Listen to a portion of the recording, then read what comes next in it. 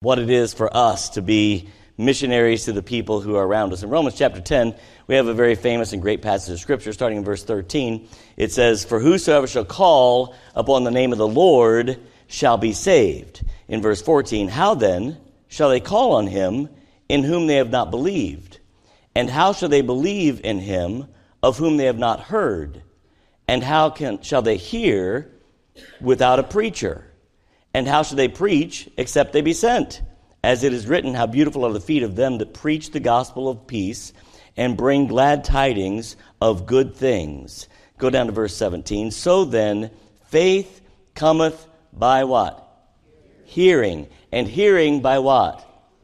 The word of God." Father, we ask that you would help us now as we look at this passage of Scripture together, that you would help us to understand the responsibility we have with the gospel, that you would help us to then accept gladly the mantle of that responsibility and to do our part of carrying the gospel to those who desperately need to hear it. And Father, we will thank and praise you for all that you do. In Jesus' name we pray. Amen. You know, the real truth is, back in the 70s and 80s, and it carried on into the 90s, in our fundamental Baptist movements, there came this sweeping, and what was happening is it was a reaction to the 50s and 60s and early 70s. In the early part of the 50s, 60s, and 70s, our Baptist churches got very aggressive in our approach toward taking the gospel to people, and the gospel was going forth. But the aggressive part became somewhat of an issue, and so, we were literally being taught from our pulpits, you stand your ground, you just make them listen, et cetera, and that began to create its own problems. The real truth is nobody is required to listen to us. You understand? There's no requirement to listen. We need to earn the privilege of being heard. And so you just don't walk in, and I'm not kidding you, I've heard stories from the pulpit of preachers that would walk into somebody's house on Thursday night visitation, walk over the television, shut it off, tell the kids to sit down. I don't know about you, but if that was happening in my home, we'd have some problems. And at first, because back in the 50s and 60s and early 70s, there was a great respect for the office of a pastor. And so if a pastor abused it, we let him. I'm just being honest. If he abused it, we let him. And that happened, and that kind of then carried itself over to our churches. That's another part of the history where then, the pastors became aggressive within the church and kind of browbeating the church people into doing what the pastor says. It's really not what the pastor says, right? It's about what the Word of God says. It really doesn't matter what the pastor thinks. It's about what the Word of God says. And so then we went to this other extreme, as the pendulum does fly, right? So we got tired of that aggression, went to the other extreme, and we went to this concept of friendship evangelism, where we just let our life speak. And all we have to do is just be good people, and people will just come running to us and saying, "Please, tell me about Jesus." And that didn't work. Have you ever noticed that? That didn't work. You know why? Because how can they believe except they hear? And faith cometh by hearing, and hearing by the Word of God. So you've got to figure out this balance that's in there. We want to tell people, we want to, in our own hearts, we want to be, and if I can use that word aggressive in the right way, we don't want to get lazy. We want to be aggressive about doing this. This is something we're supposed to be actively doing. But the flip side of that is, we don't want to get over here on this so that we never, ever share the gospel because we're just going to expect people to see our life. We can show them our life forever, but they can't believe unless they hear. And so at some point, your life has got to start speaking words, and those words need to be not what you think and not what the pastor says, but the Word of God, because faith cometh by hearing, and hearing by the Word of God. So it's that balance that was in there. It was a difficult time for us as churches to kind of work through all of that process. And I praise the Lord. I think that our church has worked through that pretty well. But it's still a constant. We've got to constantly be pushed to share the gospel, get out of our comfort zone and share, and at the same time, temper that, balance that with the idea that Nobody has to listen. They're not required. And so, it's just keeping that balance. But what I want to talk about is this concept of us sharing the gospel. Well, it goes down in verse 15. It says, how can they preach or how can they share the gospel except they be sent? Let me ask you a question. Who is sent?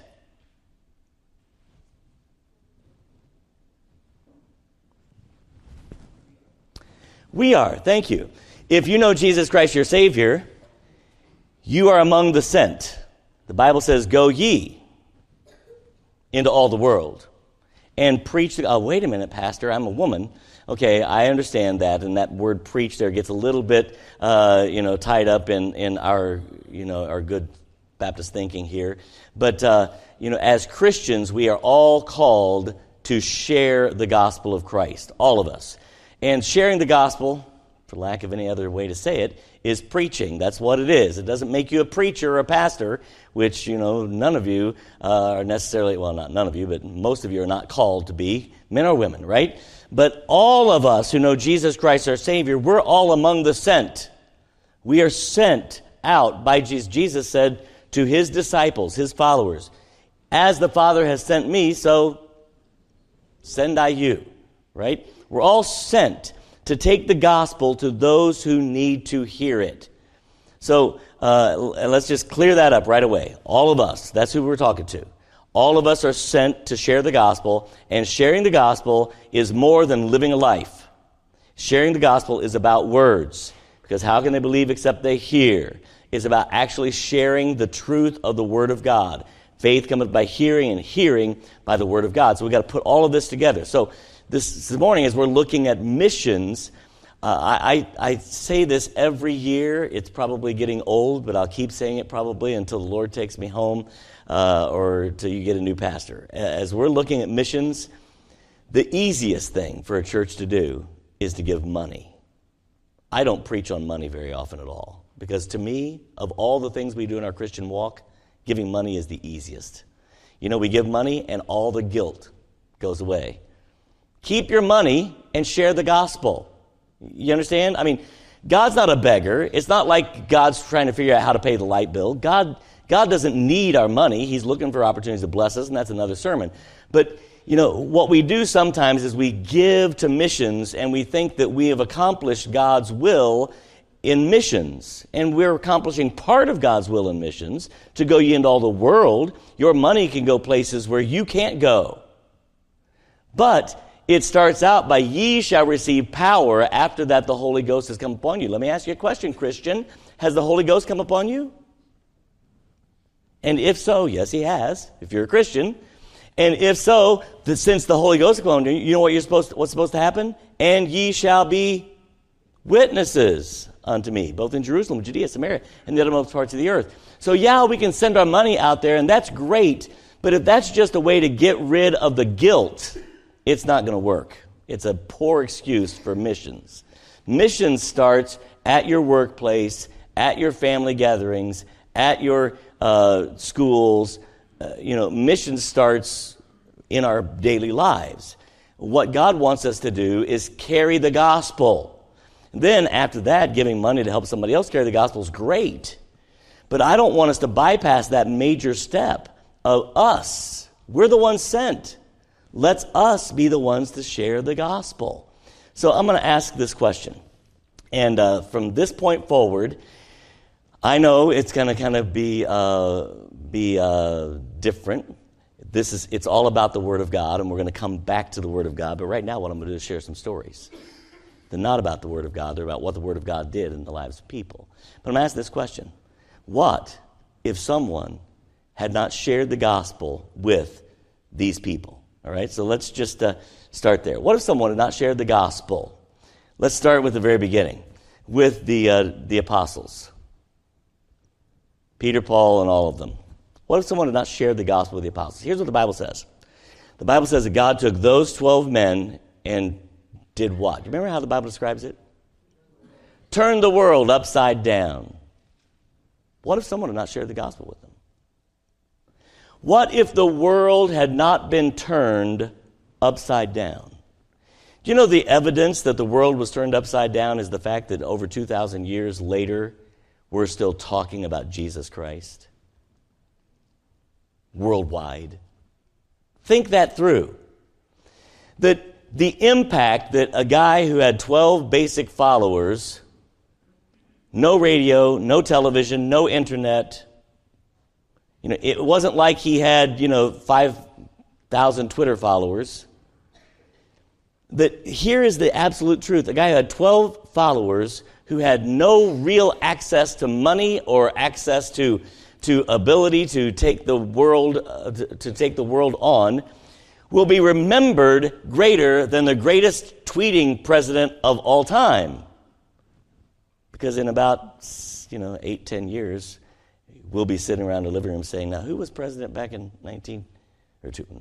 Boy. I don't know. Back in 2019? Who was president back in 19? That's what I was trying to say. Makes me sound good. Who was president back? That's what we would be at. We don't know. But yet the world knows about Jesus. What would have happened if nobody would have shared the gospel with those? Or how about this? What if no one would have shared the gospel with George Whitefield, Jonathan Edwards? In the early part of the 1700s, what took place because someone shared the gospel with George Whitefield and Jonathan Edwards? The Great Awakening. And that, by the way, is incredibly significant worldwide, that the Spirit of God moved upon this planet much like it did with those 12. I mean, the world was being turned upside down yet again. But it's really significant in America, where just a few decades later, someone would take pen in hand and ink this wonderful document that we call the Constitution of the United States of America. And you need to understand how much of an impact the 1730s had upon the 1770s, the Great Awakening. What would have happened had no one shared the gospel with George Whitefield or Jonathan Edwards? Now, I know we're playing that game, okay, the what ifs, the point is that it did happen. And I believe, just like you do, that God is such a gracious and merciful God that if somebody had neglected to do their duty and their responsibility and share the gospel with Jonathan Edwards, God would have sent someone else to do it because God's a gracious God. I believe that. But still, the point is, look what happened because these men trusted Christ as Savior. A nation was established that would change the course of history for the next 250 years in ways that we can't really think through because we can't imagine it not being there. We can't imagine it any other way. What would have happened if no one would have shared the gospel with Charles Finney? Now, Charles Finney was one of the preachers that God used. I'm not trying to get all these guys in, all right? One of the preachers that God used to bring in the second Great Awakening. Now, as a result of that, you know what happened? Missions happened. Baptist churches, in particular, kind of bought into the Second Great Awakening. Baptist and Methodist churches. I mean, colleges like Bob Jones University and Methodist started out as a Methodist college, and those things, those all happened because someone years earlier had preached the gospel, and the Second Great Awakening happened. And now all of a sudden we had missionaries going around the globe from the United States of America. It was an incredible time. What would have happened if no one had shared the gospel with Charles Finney? What would have happened if no one had shared the gospel with, I'm going to just start naming some names that you know, missionaries like David Livingstone, Jim Elliot, David Brainerd, Jonathan Goforth, J. Hudson Taylor, George Mueller. We could keep going. What would have happened? What would have happened to the continent of Africa if no one had shared the gospel with David Livingstone? Think that one through. What would have happened if no one had shared the gospel with Adoniram Judson in the country of Burma? What would have happened if no one had shared the gospel with the American Indians, like a young man named David Brainerd, who died very young, but was still used by God to spark missions to the American Indians? What would have happened if George Mueller had never stepped into the life of those little kids, what they call them, orphans? Step into the life of those orphans and sitting around. Remember the great story about George Miller where he's sitting around the table with, several scores of orphans and no food.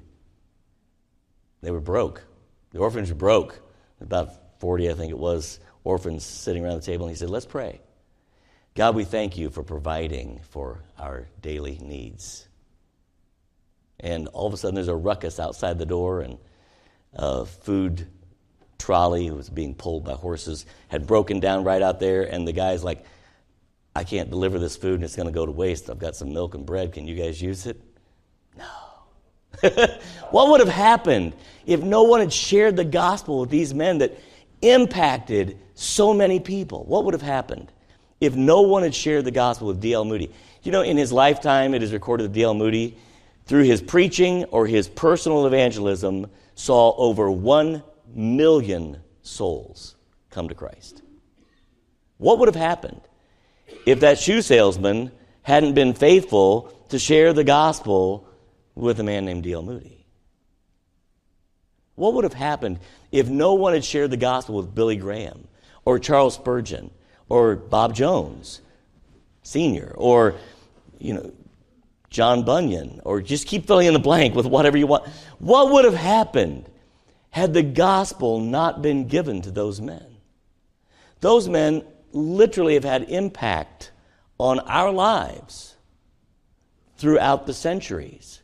They impacted our government, or they impacted the people who started our churches. They impacted our society in ways that we would be living different lives had no one shared the gospel with them.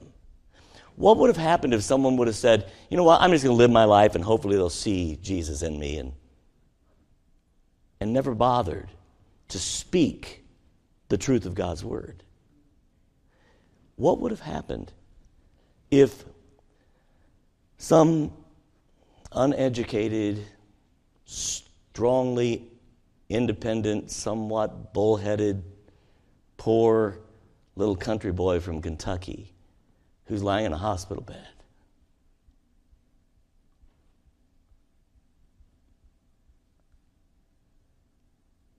didn't have a preacher that came into the hospital room and shared the gospel with him? What would have happened to Southeast Baptist Tabernacle if Bill Sloan had never accepted Jesus Christ as Savior? Where would we be today if someone hadn't spoken God's truth? What would have happened if at the Soldiers and Sailors home for orphans up in Zionsville, Indiana, some little 6-8-year-old girl who'd been forgotten and set aside? What would have happened if no one had ever shared the gospel with Gene Bowen? What would have happened if a man who could sing and was a song leader and met presidents and did all kinds, what would have happened if no one had shared the gospel with Jack Atwell? What would have happened? What would have happened if, we could keep going. Let's talk about living people. What if no one ever took time to share the gospel with Bud Wood? Would that impact you? Would it change your life if no one had shared the gospel with Daryl Tolles? If no one had shared the gospel with my father-in-law and mother-in-law? What would have happened? What would happen if we lived in a society, if they lived in a society that said, I'm not going to speak, it might offend someone. I'm not going to speak, it might send the wrong message. I'm just going to live a life and hopefully somebody will get it. What would have happened if someone hadn't understood that faith comes by hearing? Why are you here? Why are you here? What would have happened if whoever it was that shared the gospel with you, or if you're a second, third generation Christian, shared the gospel with your grandparent or your parent? What would have happened if they never come along? Where would you be if that person had never shared the gospel with your grandfather? Where would your family be? I come from a distinguished line of people. My grandfather was the town drunk. He was. He abused his children physically and other ways. He was not a nice person. My mom's two brothers died because of alcohol. They got drunk and wrecked and hurt other people and hurt themselves. What would have happened if no one had come along and shared the gospel with my family? How would things be different? What would have happened if somebody said, well, hopefully they'll get it. Hopefully they'll see it and they'll ask. And never bothered to voice the words that are needed, because faith cometh by hearing. What would have happened? Folks, if we can understand that so much of what we are is because someone else understood the need to verbalize the gospel to those who needed to hear it, then maybe we would be burdened enough to share the gospel with someone else. We sit here, generations of people whose lives have been changed and impacted for the better because someone said, I'm not going to just live it, I'm going to share it. I'm going to tell them about Jesus. What would have happened if no one ever told you? Why are you here? What if someone never told me about Jesus?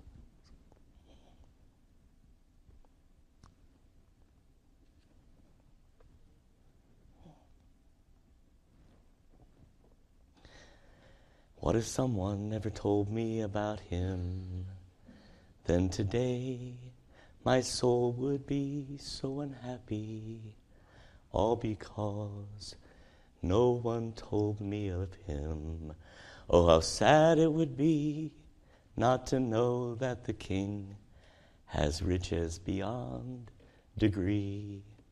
But the saddest of all would be not to know that one of his heirs was me.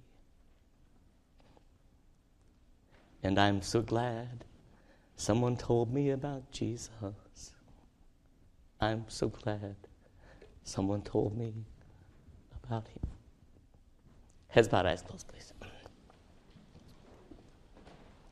Christian, how can they believe except they hear? How can they believe except they hear?